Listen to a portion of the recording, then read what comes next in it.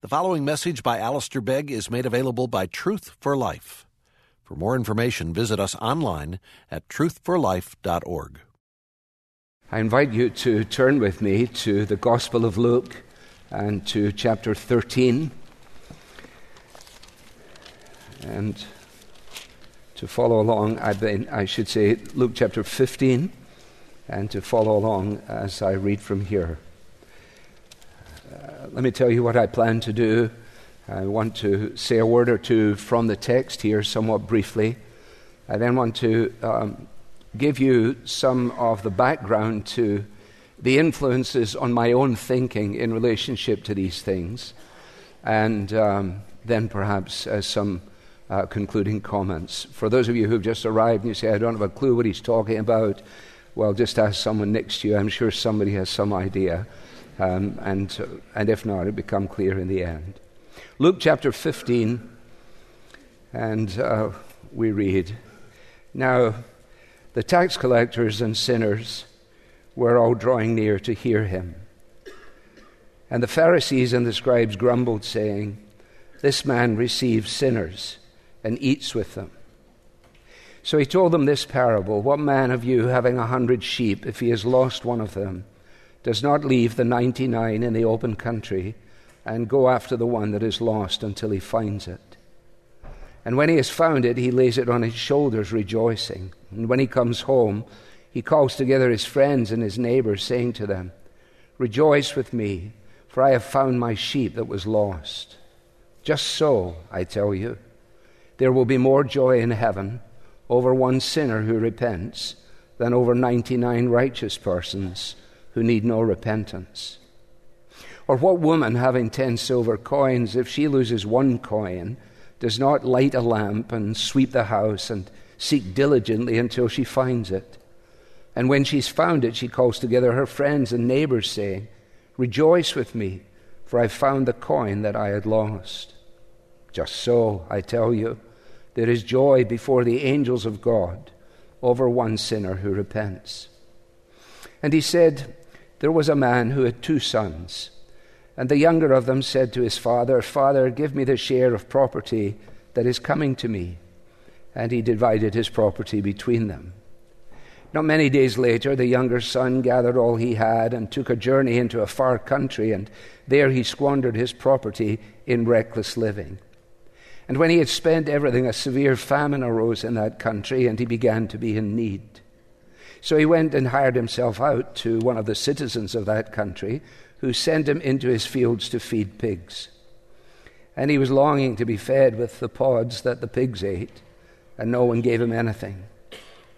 But when he came to himself, he said, How many of my father's hired servants have more than enough bread, but I perish here with hunger? I will arise and go to my father, and I will say to him, Father, I have sinned against heaven and before you. I'm no longer worthy to be called your son. Treat me as one of your hired servants. And he arose and came to his father. But while he was still a long way off, his father saw him and felt compassion and ran and embraced him and kissed him. And the son said to him, Father, I've sinned against heaven and before you. I'm no longer worthy to be called your son. But the father said to his servants, Bring quickly the best robe and put it on him, and put a ring on his hand and shoes on his feet. And bring the fattened calf and kill it, and let us eat and celebrate. For this my son was dead and is alive again. He was lost and is found. And they began to celebrate. Now his older son was in the field. And as he came and drew near to the house, he heard music and dancing. And he called one of the servants and asked what these things meant. And he said to him, Your brother has come, and your father has killed the fattened calf, because he received him back safe and sound. But he was angry and refused to go in. His father came out and entreated him. But he answered his father, Look, these many years I've served you, and I never disobeyed your command. Yet you never gave me a young goat that I might celebrate with my friends. But when this son of yours came, who has devoured your property with prostitutes, You killed the fattened calf for him?" And he said to him, "Son, you're always with me, and all that is mine is yours. It was fitting to celebrate and be glad. For this your brother was dead and is alive. He was lost and is found." Amen. A brief prayer together.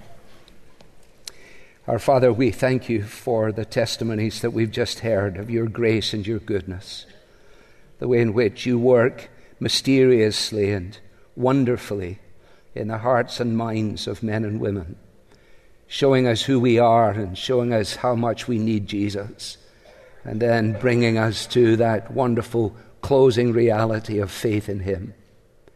We thank you that the heartbeat of you, the Father, is for those who are to be added to your family.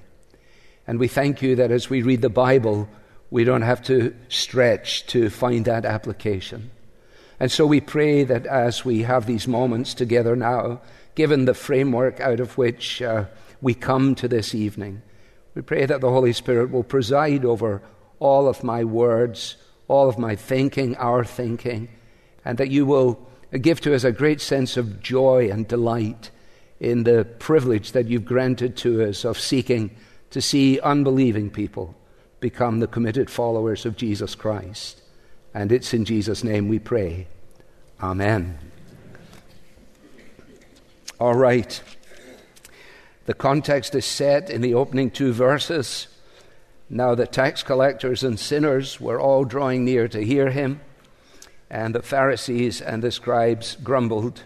And the reason for their complaint was, this man receives sinners and eats with them. And so he gives to us these three pictures. First, of having sheep, all of them secure, one lost, seeking it, the joy that follows it. Then this picture of either a necklace or whatever it might have been, and the loss of one of these pieces, and then all of the search for it. And the joy that is represented in that is nothing compared to the joy before the angels of God, he says, over a sinner who repents. And then he moves on to give to us the story of the two sons.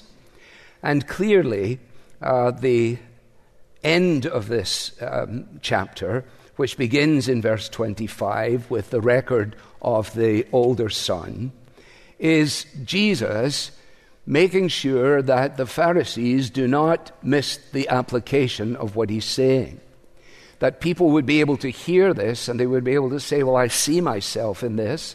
I once was lost, but now I'm found. I once was blind, but now I see. But perhaps other people listening would not make those applications at all. And there are two sons who are lost in this chapter. One is lost far away, and the other one is lost close up. And I want just to point three things out concerning this older son. His acknowledgement of his brother's return is at best a grudging acknowledgement. And three observations. The first is this: the discovery that this man hated to make. The discovery that he hated to make. He discovers, as we're told in the text, that there was music and there was dancing, and the celebration was already in place. He then dispatches, in verse 26, one of the servants to go and investigate. In fact, he asks the servant, what is it that's going on with all of this celebration? And of course, the servant tells him, your brother has come, and your father has killed the fattened calf, because he has received him back safe and sound. The expectation, I think, would be, at least on the part of the servant, that this would be a source of real joy for this brother, that he would understand that his brother had been gone, had been lost to him and lost to the family in many ways, and now he was back. But the reaction of the elder brother is certainly not celebration. And we're told that he was angry and he refused to go in. He could not celebrate the fact that his brother had come back and that his father had been prepared to accept him. So the discovery that he hated to make is also then followed by the sympathy that he failed to express. He sent a servant to find out what was going on. He could easily have gone himself, couldn't he? But he didn't want to be contaminated, I think, by the situation as it was unfolding. He sends a servant. The father doesn't send the servant back by way of response, but the father comes back himself. That, of course, is an important principle, isn't it? That the father came out and entreated him. He came out and implored him. He came out and beseeched him. The perspective of the father is a yearning for both of his sons. He rejoices that one has returned, but he's concerned because he has another one actually in his own backyard that doesn't understand the reality of that which the other boy has discovered. And what Jesus is making clear here is the fact that God is a seeking God, that God is seeking those who are far from him, whether they're a long way away or whether they're actually close up. And the father goes out to both of them, you will notice. In the story of the other boy, he decides he's coming back to his father. He's prepared his speech. I will say to him, I've sinned against heaven and in your sight. I'm no longer worthy to be called your son. And he arose and came to his father. But then the very next phrase is so wonderful, isn't it? But when he was still a great way off, his father saw him. How did his father see him when he was a great way off? Because he was looking for him.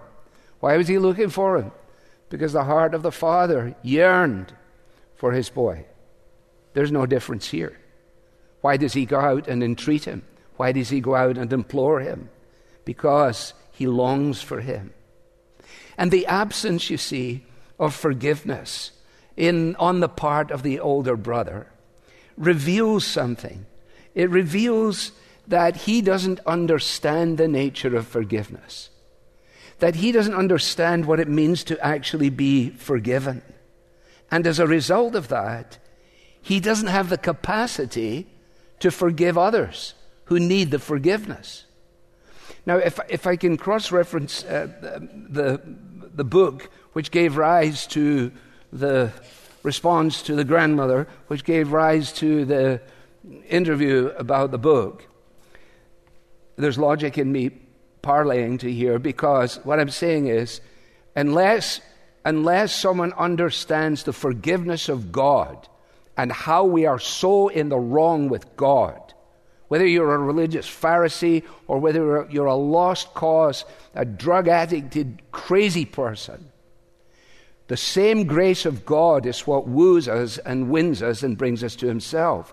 If we do not understand the nature of our predicament, then we never understand the reality of our forgiveness. And in this book, that's what I'm actually saying. Because we're working from the Sermon on the Plain. And we are understanding the fact that Jesus, well, let me just quote it. The proof that we understand how we have been loved by God, says Jesus, is to love our enemies. The kind of love that is only possible as God enables us by the Holy Spirit. Love your neighbor as yourself, when the category of neighbor includes everyone you meet, including your enemies. To do so is a supernatural action, and it is an action that is proof of our salvation. This is supposed to be an uncomfortable challenge. Quote, it is certainly very uncomfortable to me. That's what I'm saying in the book. Here is how I think through what it would mean for me to live out Jesus' command myself. I think of people who are behaving in a way that rejects God and his ways. Now, what you need to know is that when I'm writing this, I am actually dealing with the circumstances that were in our minds when we studied Romans chapter 1. The reality of the finger in the face of God that is represented in those who have turned their backs on God, even to the point of their own sexuality being turned upside down. So when I write the line, I think of people who are behaving in a way that rejects God. That is a comprehensive reality, but this is what is in my mind. Who reject God and his ways. That undermines what God says glues societies and families together. What glues societies and families together? The reality of conjugal love in a heterosexual monogamous marriage that produces children. They reject God, they reject his ways, they do it publicly, and they do it in a fashion that makes it absolutely clear that they have no interest in it, while, quotes, mocking Christians as bigots. That's the context. Naturally, I do not like them, quote, but I am called to the supernatural work of loving them, not ignoring them, not avoiding them, but actively seeking to bless them. I am not called to walk on past them like the religious leaders in the parable of the Good Samaritan. No, I am called to be like the Samaritan, who is the classic illustration of loving and lending and doing good without a calculator and without the expectation of a payback. Now that is then the context when a grandmother phones me up in tears and gravely concerned for the circumstances in relationship to one of her grandchildren. I'm not quoting the book to her, I'm only responding to her. She wrote a long letter. It sat on my desk for a long time. This happens to us all as pastors all the time.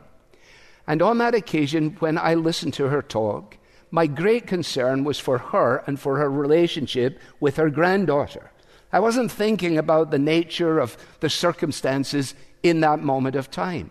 All I was thinking about was how can I help this grandmother not to lose her granddaughter, who has already publicly turned her back on God and her back on God's design and in every other way. And in the course of that conversation, I said, you know, one of the ways in which to catch your granddaughter off guard is actually do the opposite of what she expects you to do. What does she expect you to do? Avoid her, stay away from her, don't get contaminated by the situation. I said, well, isn't that interesting? So what would happen if you actually went? Well, that gave great pause. And I said, but you should talk to your husband. You got to work out your own salvation with fear and trembling. And those were all the caveats that went around the conversation. But then I said, well, I think you should go. And why don't you give her a gift? Well, how would I ever know that I would set the cat among the pigeons? Because after all, it was a personal conversation between myself and somebody that I've never met in my entire life. And it was born out of the kind of conviction that I was personally reckoning with myself. I don't like this. I'm opposed to this. I do not endorse this. I have no interest in this. But this is my granddaughter. Now, it's that context then that gave rise to that. Now, I got to come back to the text because that was a deviation. The discovery that he hated to make, the sympathy that he failed to express. You see, what the problem is with this guy is that he views himself as the model son. He actually passes himself off in that way. But he thinks he's the model son, but he's living in the Father's house like a slave. That's his terminology. I've never disobeyed your commands. I've been serving you. You see, the Pharisees were committed to slavish outward obedience, while inwardly they were estranged from God. And they said to one another, if only we can make sure that we don't get ourselves contaminated by any of that, then surely we'll be in a perfect position. But look at the way the fellow operates. And Jesus is telling this story in the awareness of the fact that it is these religious leaders who are opposed to him who will eventually kill him. In verse 29, I never disobeyed you. You never gave me a goat. No, I didn't get what I deserved. But this your son, can't even bring him to say my brother. This your son, actually this son of yours, who has devoured your property with prostitutes? Who said anything about prostitutes? Pharisees, often complain loudly of sins they would be quite interested in committing themselves. Be very, very careful when you hear your pastor or your teacher, whoever it is, lambasting a certain area of life, especially in the realm of morality. Time and time again, you will discover that loud protestation actually, sadly, tragically, proved to be a very thin smokescreen for what was actually going on in the hearts of these people. The last thing, by way of observation, is that there is in this a necessity that he refused to accept. He refused to accept the necessity of what had happened. The father says to him, "Son, you're always with me. All that is mine is yours." It was fitting. It was necessary. I think in the NIV or the King James Version, it was necessary to celebrate and be glad. This isn't just something that I dreamt up on the fly. No. You see, the son, the religious person unchanged by grace, is always dealing in rewards. Am I doing well enough? Am I accepted well enough? So either they become horribly arrogant because they think they're doing so well, or they become thoroughly depressed because they know they're not doing well at all. I didn't get the rewards. I didn't get the things that I deserve. That's essentially what he's saying. And this son? Well, he doesn't understand grace. He doesn't understand it at all. The younger son had a song to sing that the older son knew nothing about. In tenderness he sought me, weary and sick with sin, and on his shoulder brought me back to his home again. While angels in his presence sang, until the courts of heaven rang, oh, the love that sought me, oh, the blood that bought me, oh, the grace that brought me to your fold, to the sheepfold, wondrous grace that brought me to the fold. In that conversation with that grandmother, I was concerned about the well-being of their relationship more than anything else. Hence my counsel. Don't misunderstand that in any way at all. If I was in the receiving end of another question about another situation from another person in another time, I may answer absolutely differently. But in that case, I answered in that way, and I would not answer in any other way, no matter what anybody says on the internet as of the last 10 days. If that were the case, I should never have said it in the first place. If people want me to recant and to repent, I repent daily because I say a lot of things that I shouldn't say. I mean, check with Sue, but the fact of the matter is, I'm not ready to repent over this. I don't have to. Now, let me say something that will be a little explosive.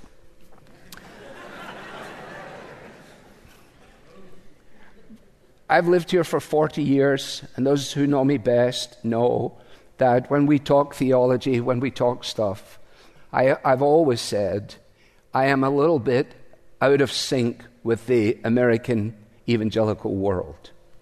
For this reason, that I am the product of British evangelicalism, represented by John Stott, Martin Lloyd-Jones, Eric Alexander, Sinclair Ferguson, Derek Prime. I am a product of that.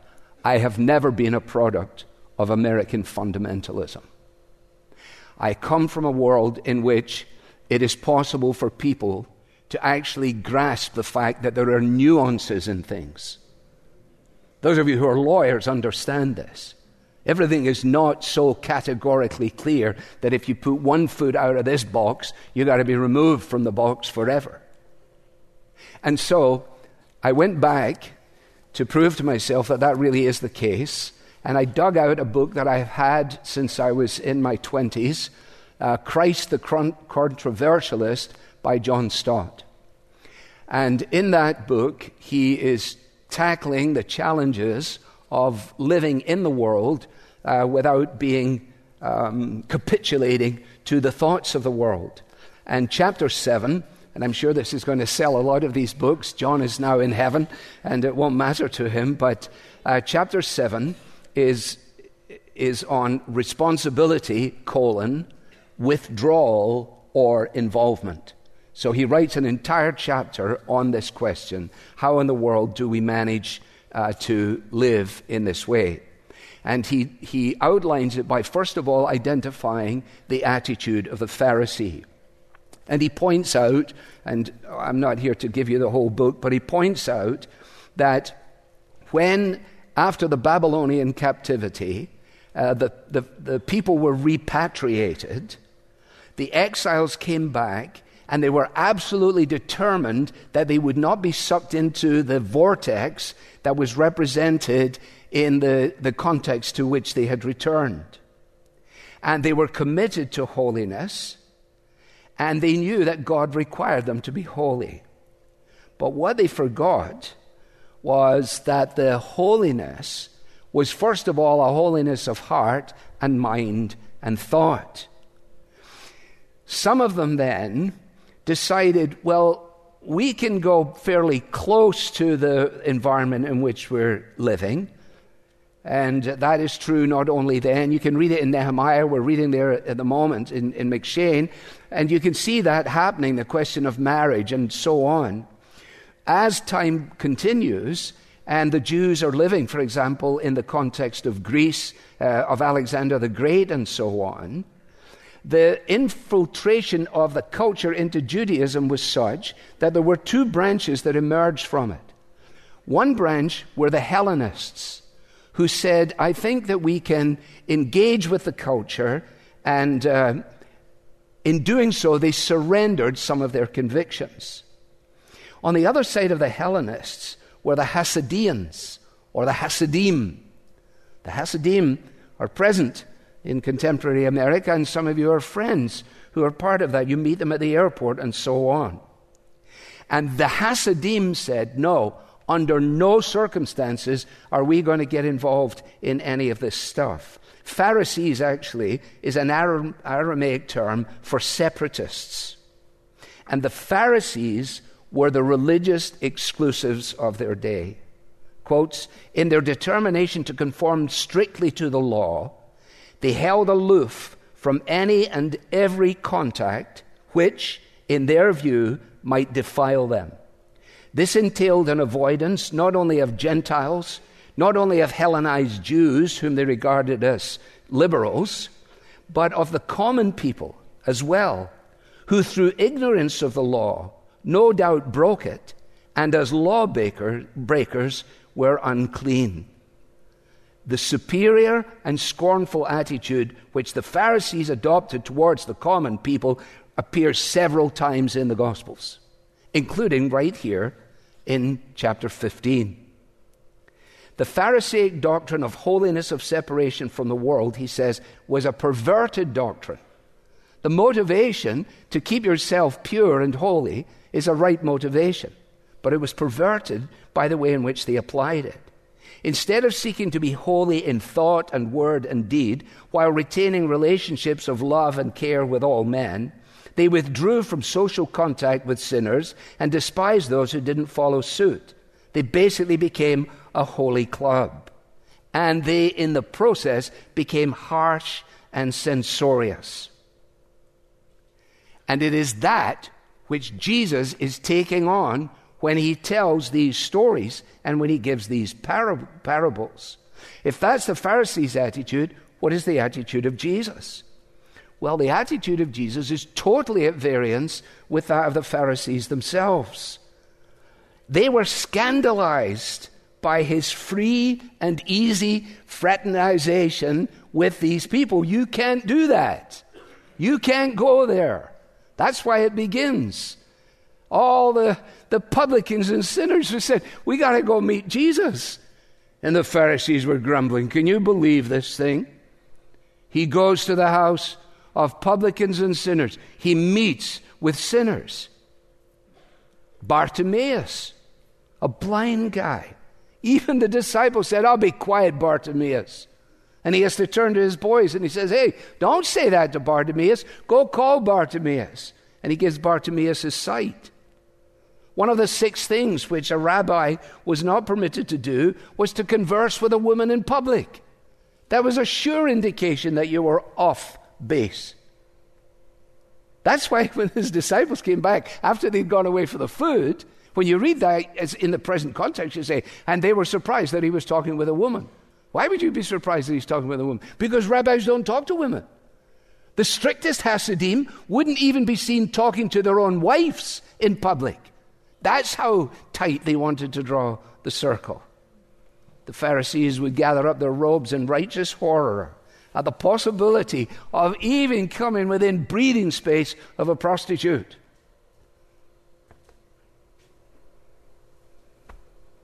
And she comes and breaks a flask over his feet. This guy cannot be who he says he is. If he was really the Son of God, he wouldn't be doing this. Loved ones, Pharisaism is alive and well in all of our hearts.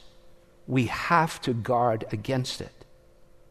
The motivation for purity and holiness of life and circumspection and so on is absolutely unquestionable. The real challenge comes when we are confronted by issues that don't just fit our clean little categories. What distinguished Jesus from the Pharisees, quote Stott, was, in a word, grace. The divine initiative which first seeks and then saves the lost sinner.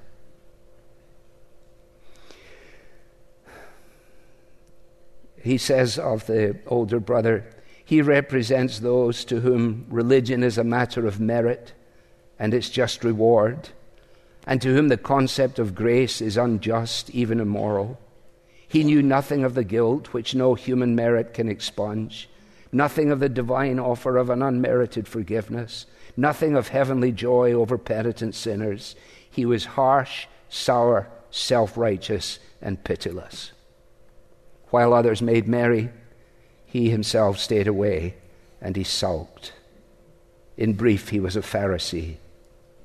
And of the Pharisees, Edelstein could write, theirs was not a gospel to the lost. They had nothing to say to sinners. Christ's fraternization with outcasts was interpreted by the Pharisees as an inexcusable compromise with sin.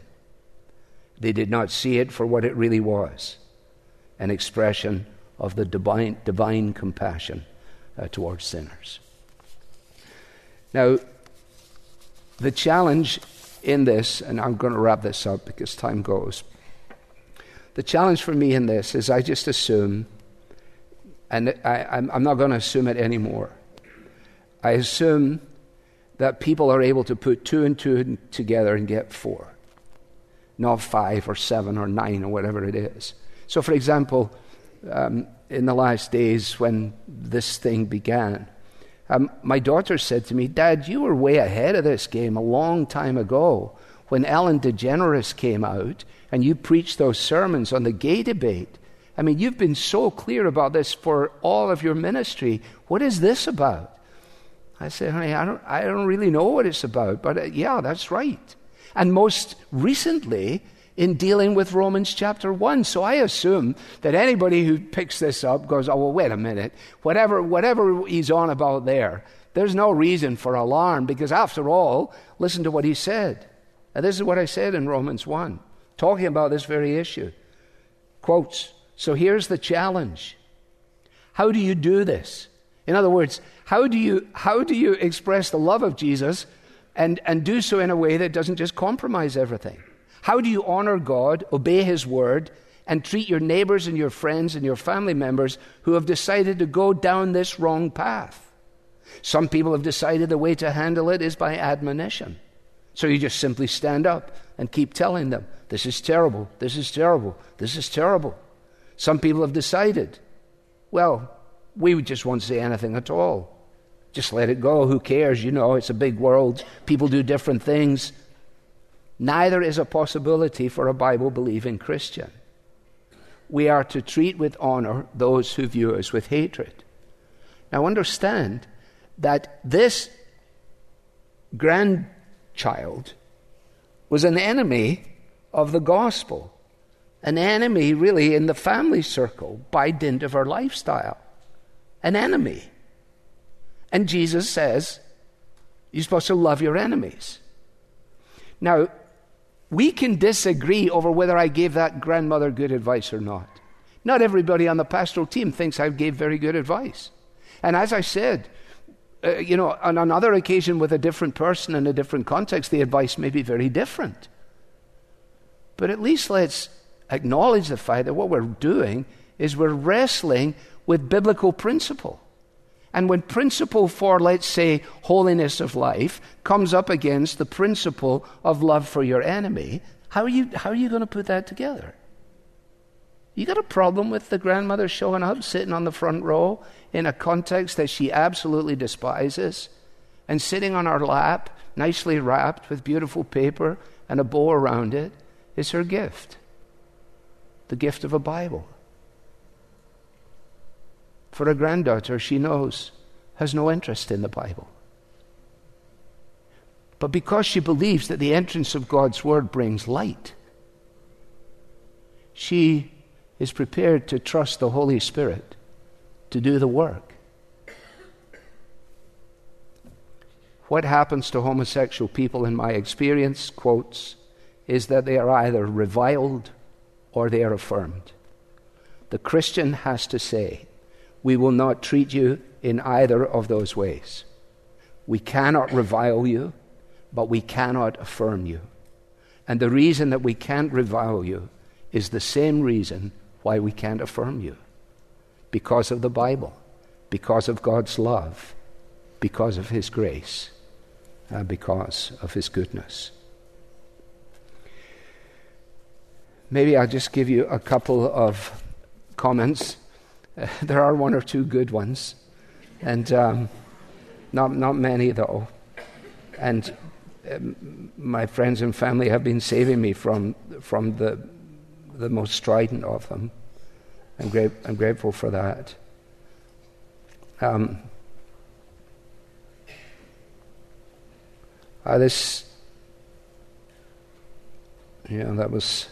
That was a different one. Hang on, don't worry.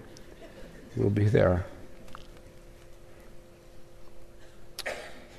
This just came from somebody to Jeff, to me, from South Africa. Please pass on this short message to Pastor Begg, following the criticism he's received over his statement concerning Christians attending a gay marriage. Thank you, Pastor Begg, for your balanced Christian approach to what is such a difficult topic for Christians to deal with. You're clear on the fact that homosexuality is not God-approved, but you've shown wisdom and compassion as you show how Christians who have made their position clear on this matter can still be a light to those who live in darkness. I am one who agrees with your big biblical view as to the sinfulness of these things, and have myself been wrestling with how to advise people who have family members who are in gay relationships, etc., without compromising our Christian position on sin.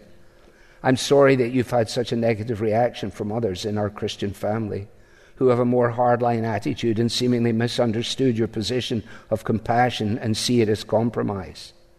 I don't believe you've compromised your position at all, but have tried to show love and compassion. As a fellow pastor who was a true prodigal son, it was only the saving grace and compassion of Christ that saved me, and the love of Christian parents who prayed for me over 12 years. Their compassion was not compromise. I knew that they did not approve of my sinful lifestyle living with a woman, but they continued to love me and to uphold me. Their compassion is what I now see in your advice. Now be encouraged.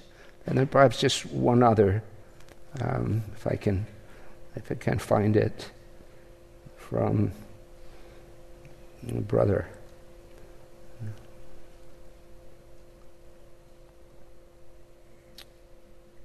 This begins, forgive my intrusion. You probably need my encouragement less than I need to offer it.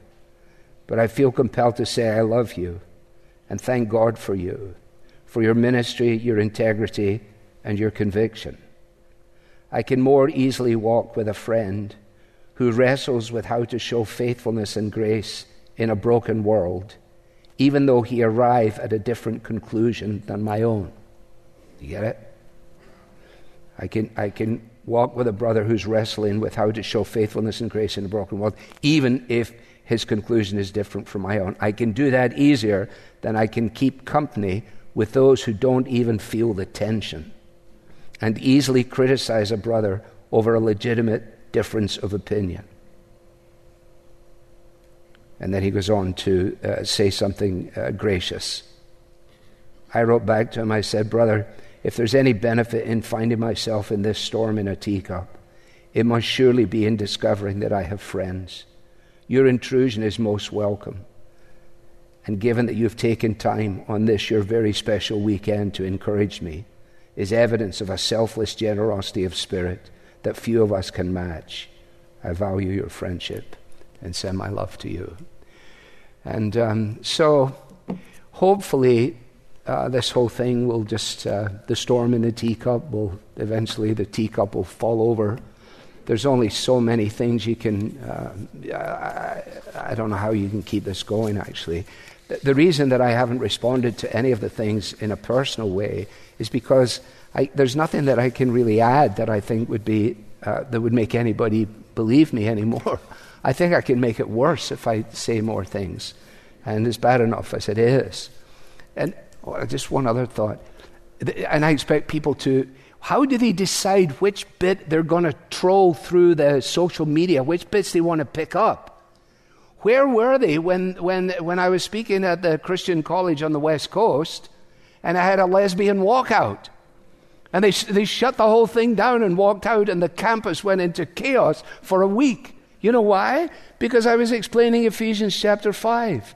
And I made the most unbelievable mistake of saying the only place for sexual relationships is within a heterosexual, monogamous relationship between one man and one woman for life. Amen. And at that, they stood up and walked out. Well, why didn't somebody catch that one for me? But you know what? I'm glad they didn't, and I'll tell you why. Because if I've got to go down on the side of one or the other, I'll go down on this side.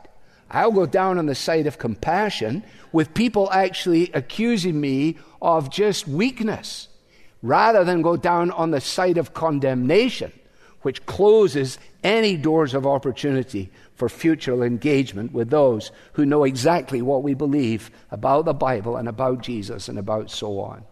So, I hope that this is helpful. I think as long as you understand that my response to one grandmother whom I have never met was not in any way a blanket recommendation to all Christians to attend LGBTQ weddings. There was nothing to do with that at all. If I was misguided in any way, it was I allowed my grandfatherly hat to take over.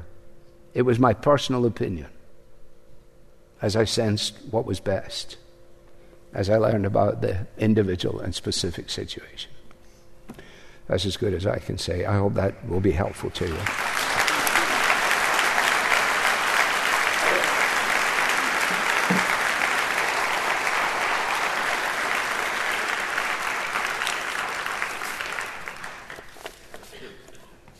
We don't clap usually.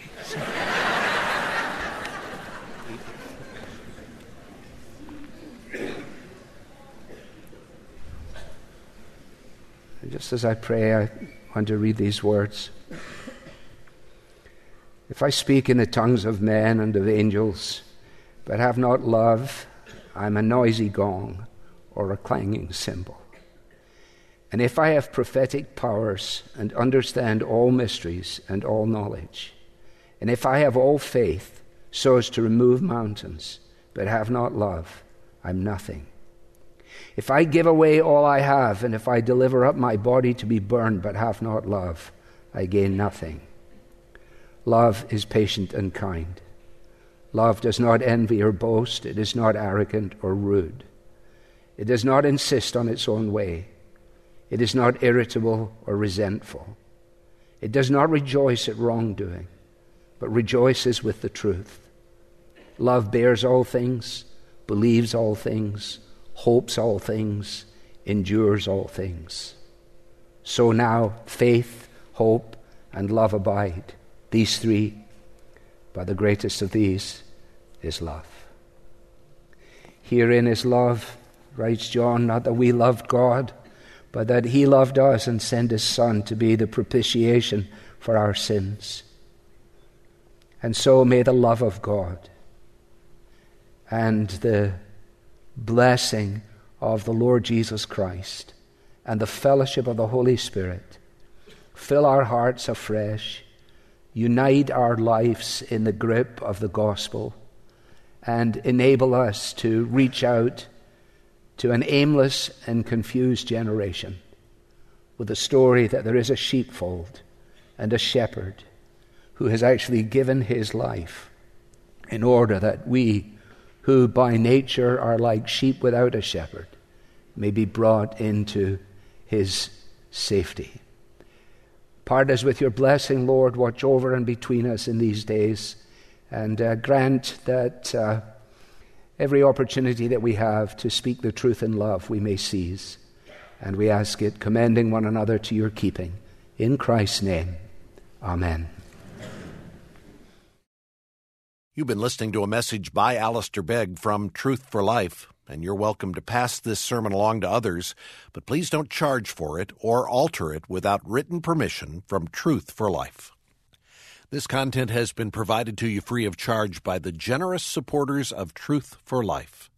For additional information about how you can support Truth for Life, please visit us online at truthforlife.org. There you'll find free message downloads from Alistair Begg, as well as links to our podcast, mobile apps, and other resources to help you grow in your Christian faith. Again, the website is truthforlife.org.